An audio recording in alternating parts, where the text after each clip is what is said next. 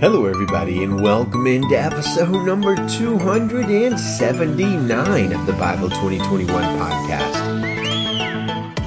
We are reading Psalm 100 today, and our focus is on how should we worship God, our approach and attitude to worship.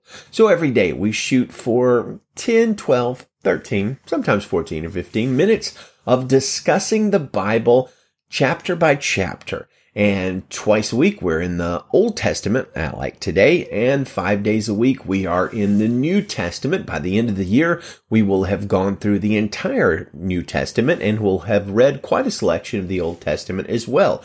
Our goal is to get you involved in daily Bible reading, thinking, following, understanding, listening, and intake of God's Word. Our website is Bible2021.com. You can contact us there with questions or comments or funny Bible jokes. And every single episode has its own blog post with a transcript, show notes, and that sort of thing. Again, it's Bible2021.com. Spell out the 2021.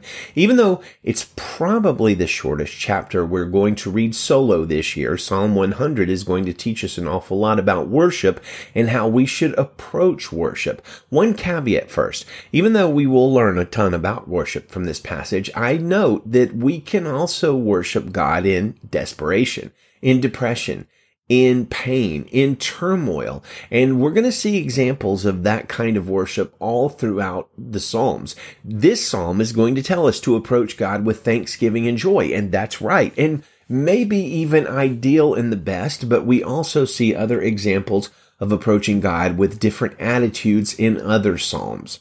So let's go through our Psalm line by line and then read it together as a whole. Verse 1. Let the whole earth shout triumphantly to the Lord. God, the creator of literally everything. He is worthy of our praise and our attention and our worship, and not just tepid or formal or lukewarm praise, but exuberant shouts of praise from every single corner of the earth. Now, that reminds me of something Jesus said when he was entering into Jerusalem on Palm Sunday. We read about it in Luke 19. As Jesus was going along, they were spreading their clothes on the road. Now he came near the path down the Mount of Olives, and the whole crowd of the disciples began to praise God joyfully with a loud voice for all of the miracles they had seen.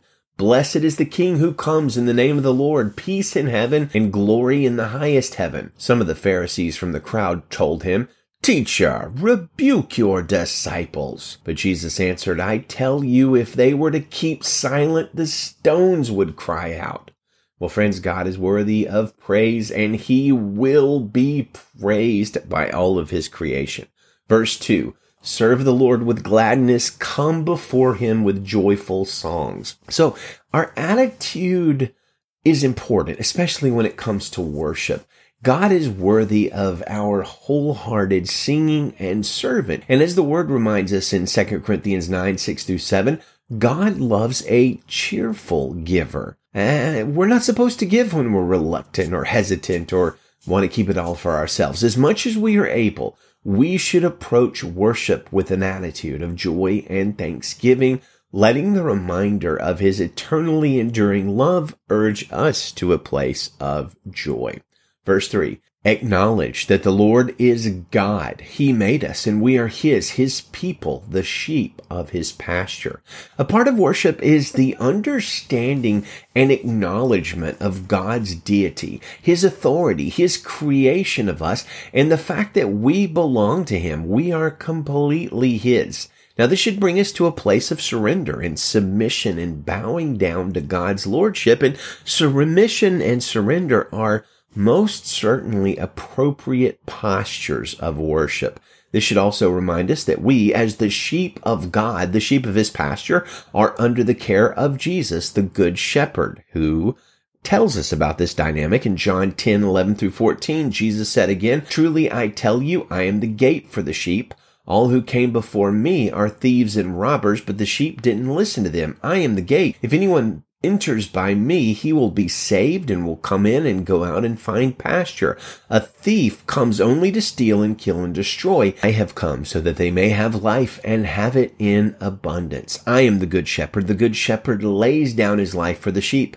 The hired hand, since he is not the shepherd and doesn't own the sheep, leaves them and runs away when he sees a wolf coming. The wolf then snatches and scatters them. This happens because he is a hired hand and doesn't care about the sheep.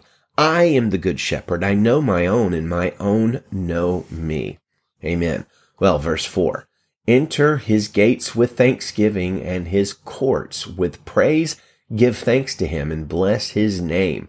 Well, what's the most appropriate attitude of our hearts when approaching God? What's the most appropriate posture of our thoughts and actions and even our physical posture when approaching God? Well, I think Psalm 100 verse 4 tells us here, gratitude and thanksgiving is the single most appropriate way to come into the presence of God. Martin Luther calls us to an attitude of thanksgiving in his own slightly sarcastic and pointed but very accurate way here by saying, we are such weaklings and suffering martyrs, even when one leg hurts or a small sore swells up, that we can fill heaven and earth with cries and howls, grumbling and cursing.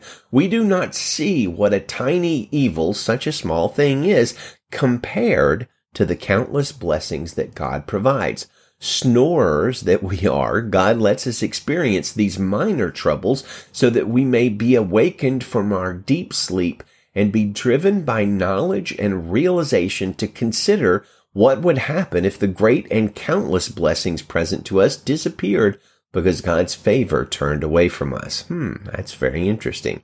Well, finally, verse 5. For the Lord is good, and his faithful love endures forever, his faithfulness through all generations. Why? Why worship God? Why enter into his presence with thanksgiving? Where does our joy come from in our glad service? How can we do all that? Well, the answer to all these questions and more is summed up in verse 5.